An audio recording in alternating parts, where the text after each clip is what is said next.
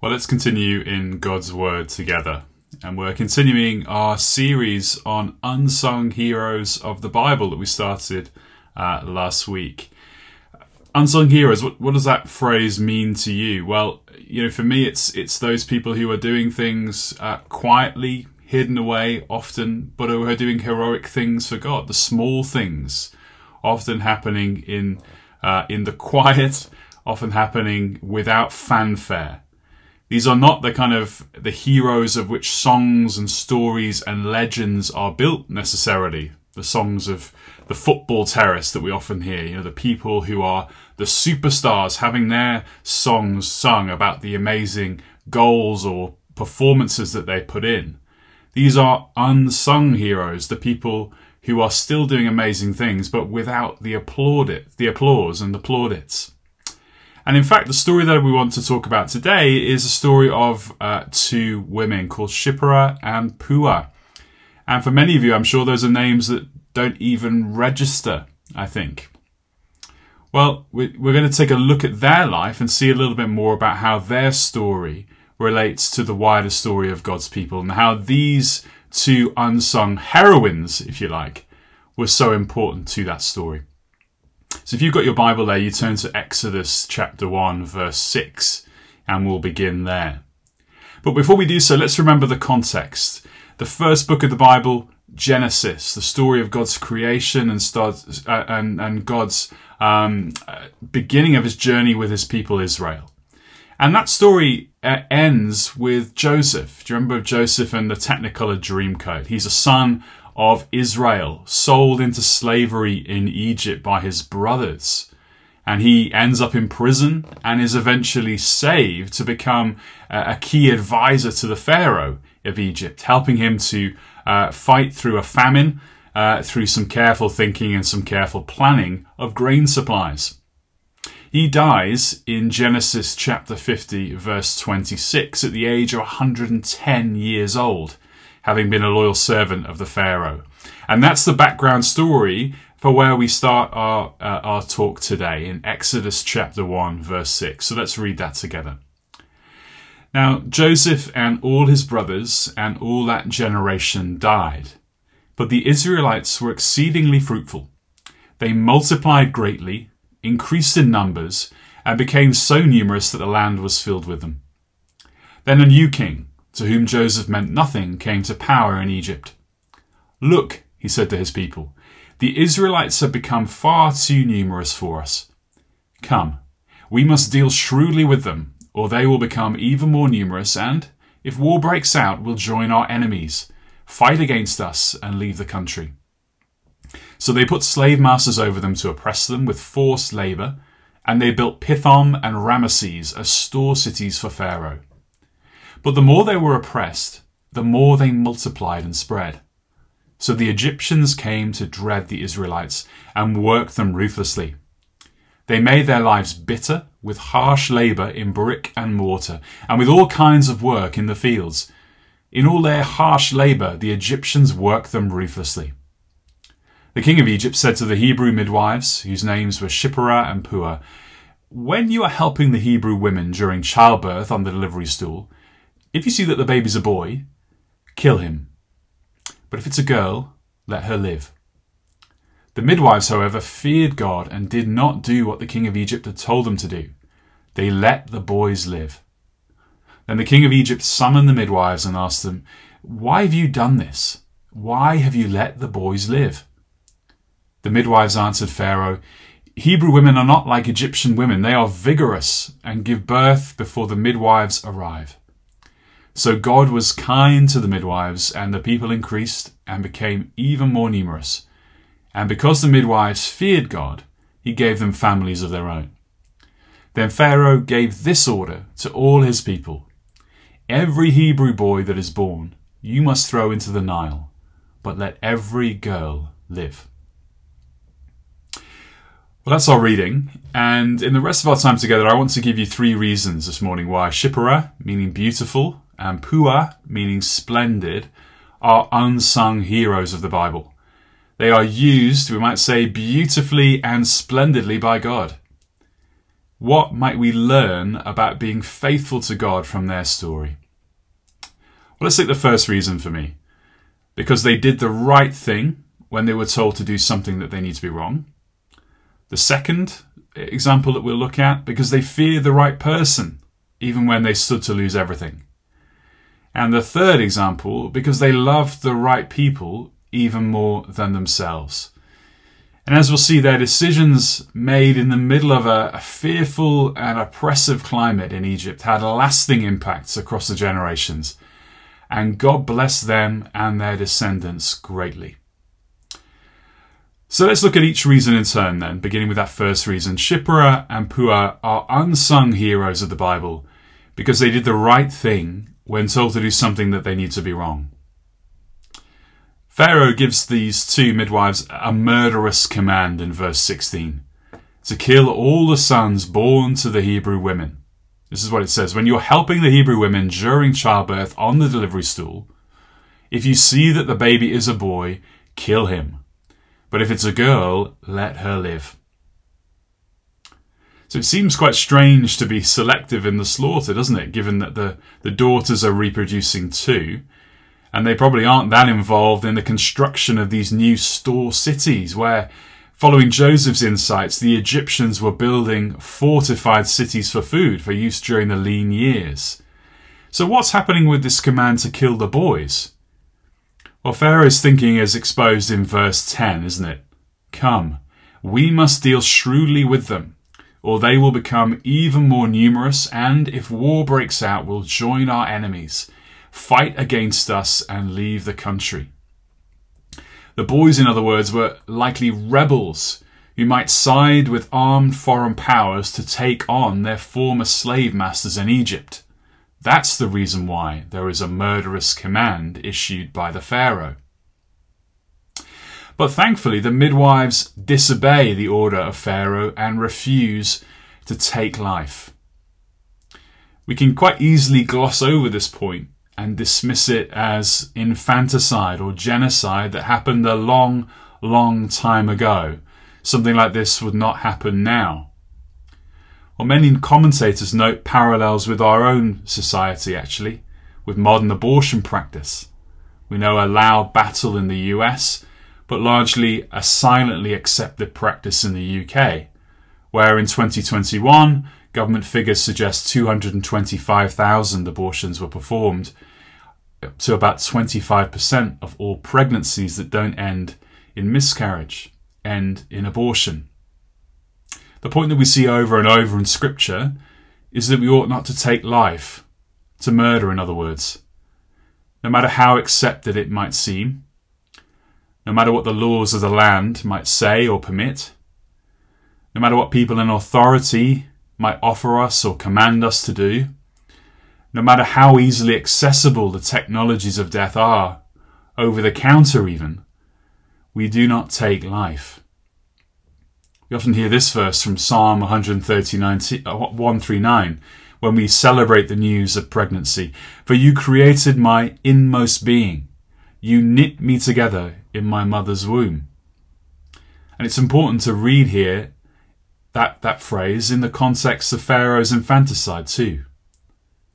We can also read it alongside the words of the French theologian John Calvin. The fetus, though enclosed in the womb of its mother, is already a human being, and it's a monstrous crime to rob it of the life which it has not yet begun to enjoy, and we might add, to which God is calling it. Of course, and please hear me here, there is forgiveness for any who turn and repent of having committed the sin of taking life, including those of the unborn. And the Lord extends his hand of favour and grace to them. All of us, let's not forget, are sinners in need of a Saviour. But because of the Scriptures, because of what we know about the value of life, because of what we know about Jesus' heart for children, because of all these passages which we read of speaking of God's handiwork inside the womb, we ought to pray and work towards protecting life. As one commentator noted, and I find this phrase very helpful, we do that redemptively. In other words, to save people from error, not accusingly. So if a Pharaoh a government official, a partner, or a family member tells us to take innocent human life, we do well to follow the example of these Hebrew midwives who did the wrong thing and refused to kill, even when they were told to do what was wrong.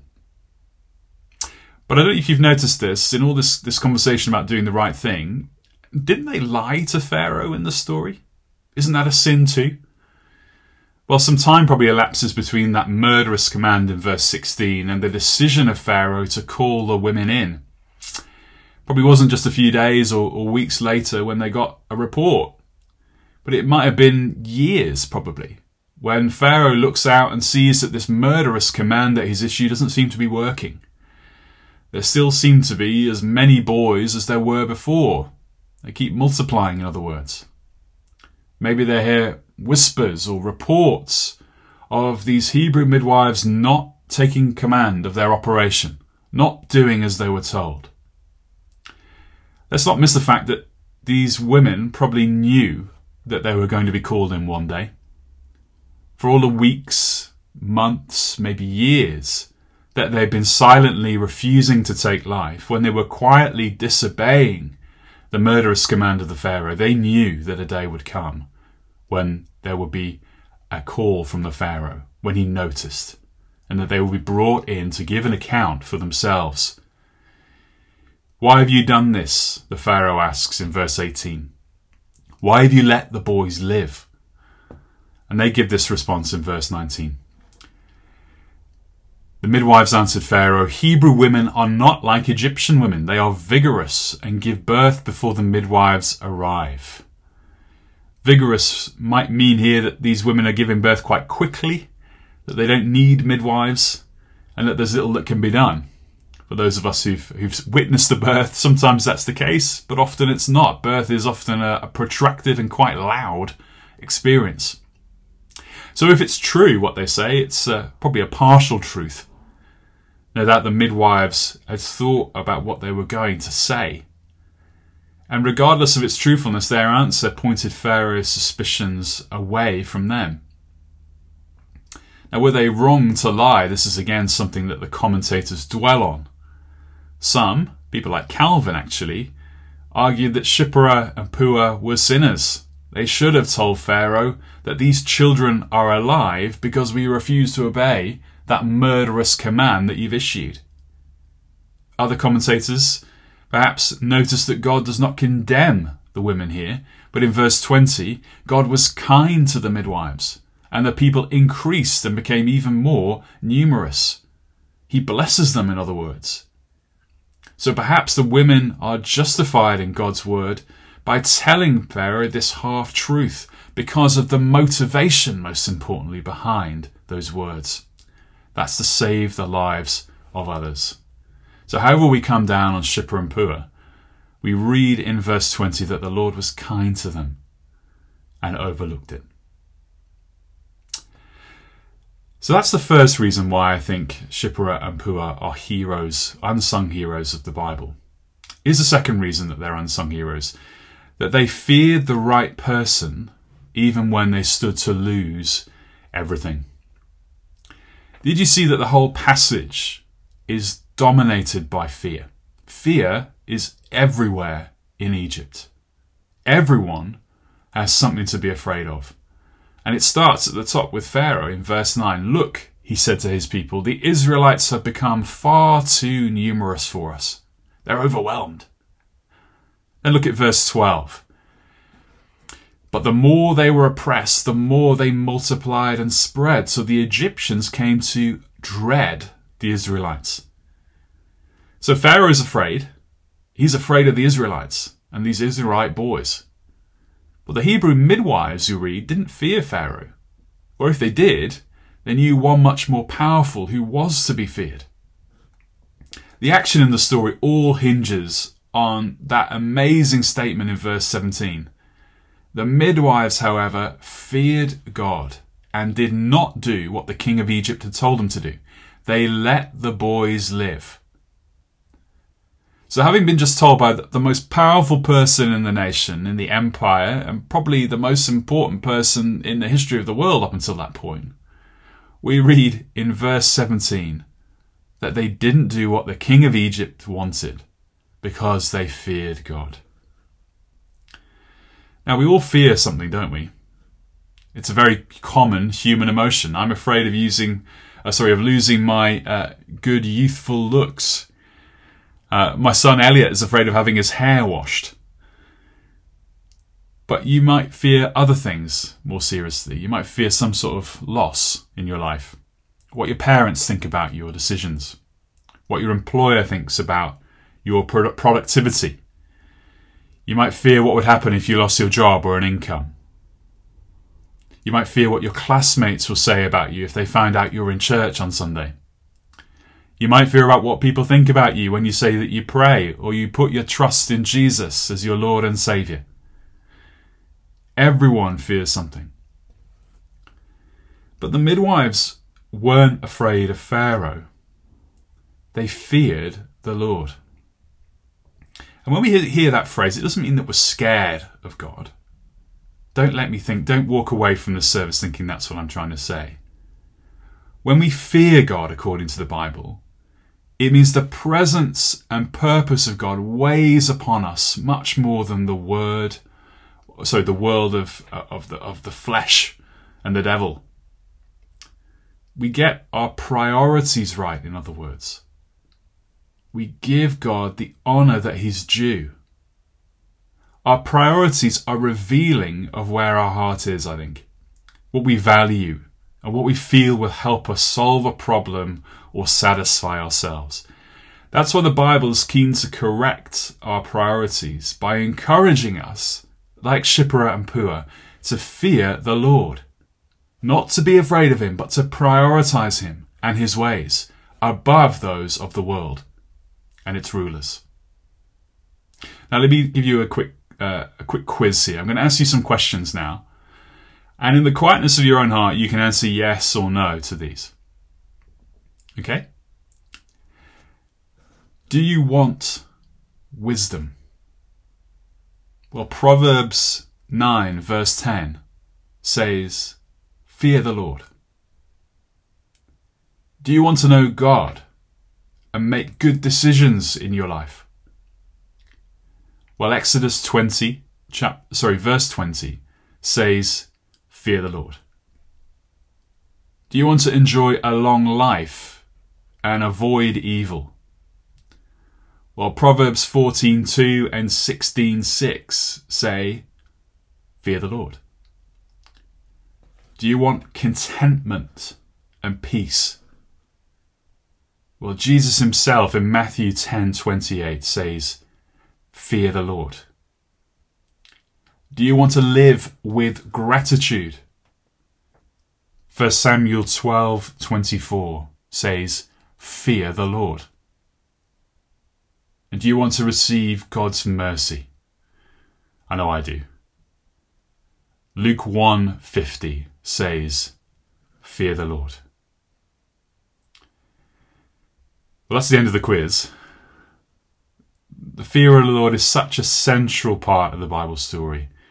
But I'm going to be honest with you here, and I'll speak up for myself, that I seek answers to all of those previous questions in other things. I look for wisdom in self-help books. I look for good decisions in the words of others. I look for contentment in the latest gadgets, a glass of wine on a Friday night, or one more quick check-in on social media. I fool myself, in other words, into believing that I've got my priorities right, when any rational observer would see I'm completely off track. I'm looking in the wrong place. I'll do everything but prioritise God and putting Him in His rightful position in my life when I have those problems.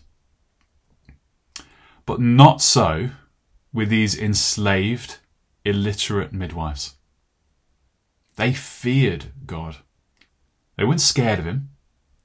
They had a healthy respect, a reverence, we might say, for the one that had created them and the universe. The person who had a claim on their life. Not the Pharaoh, but the Lord God. So they obeyed Him. They aligned their actions with His priorities, and they did things that honoured Him rather than the one on the throne of Egypt who could put them to death. And just think for a moment about everything else that they had to fear in that context. They could have feared the slave masters. They could have feared for their livelihood, the loss of their job. They could have feared ultimately for their own lives. And you could start to see that they might rationalise quite easily, well, we don't like it, but we'll have to do it because we've been told to do it by our boss. And that decision that they made, ultimately, from thousands of years of hindsight, looks quite easy to us, doesn't it? Because we're safely removed from it. But on the one side, they had their job, their safety, their lives. And on the other, angering their boss, uncertainty, suffering, and probably death. And some of us are already facing difficult questions like them. On one side, it's our job, our prestige. On the other, uncertainty, suffering. What was it that encouraged the midwives? Well, it was fear. Not being afraid, but the right kind of fear. The fear of the Lord. That's the beginning of wisdom according to the Bible. It's about aligning your priorities with those of God and seeking His help to act justly. So that's the second reason why I think Shiphrah and Puah are unsung heroes. And finally, thirdly, and quickly, I did want to reveal another reason why they're unsung heroes of the Bible. It's that they love the right people even more than themselves. And here's where we need to put the choice of Shiphrah and Puah in the wider context of the story of Exodus and the legacies of their actions. I want to point particularly to the follow-on consequences of their decision on three other women. The first is Moses' mother. Her name is Jochebed. She's pregnant at the time of Exodus. And that murderous command that we read about in verse 16 is reiterated at the end of verse 22. Every son that is born to the Hebrews you shall cast into the Nile. She's got an older son called Aaron and a daughter already. But her next child, the one in her tummy, is supposed to be thrown in the Nile if he's a boy. Now think of that situation, the fear, the terror, the horror associated with living in that kind of uncertainty, that kind of murderous climate. So what do you do? Well, we've already heard today from Elizabeth about how hard it is to keep children quiet and asleep. And just think about Moses' mother, a screaming child. Something had to be done, otherwise he'd be found out. So she takes a basket, puts a baby in it, puts him in the river and prays. She is full of courage, in other words. We read in Hebrews 11:23, we're going to look at this in a bit more detail next week. By faith, Moses, when he was born, was hidden for 3 months by his parents, because they saw that the child was beautiful, and what? They were not afraid of the king's edict.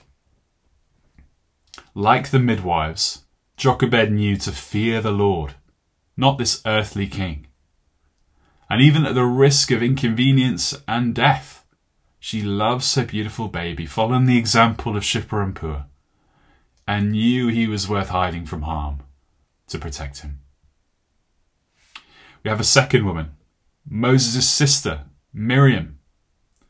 She doesn't have to decide the fate of Moses, but she watches as her little brother floats down the Nile. We read in Exodus 2, verse 7, his sister said to Pharaoh's daughter, who discovers the basket, "Shall I go and call you a nurse from the Hebrew women to nurse this child for you?" And Pharaoh's daughter says to her, "Go." So the girl went and called the child's mother. She's watchful, she's creative, she's inventive. She thinks on her feet. In answer to that question from Pharaoh, she reunites Moses with his mother. She's faithful too. She loves Moses as an advocate, in other words. And again, this is a knock-on consequence of Shiphrah and Puah's love for the children of Egypt. And thirdly, let's not forget Moses' adoptive mother as well. We don't know much about her, but we read in verse 6, when she opens the basket, Pharaoh's daughter saw the child, and behold, the baby was crying. She took pity on him and said, "This is one of the Hebrews' children." He became her son, we read in verse 10. She named him Moses because she said, "I drew him out of the water." That pity of the crying baby must have been something that Shiphrah and Puah experienced too. And for Pharaoh's daughter, whatever the risks she might have been facing, was she risking her neck to do this? We don't know. What a sweet human thing she did.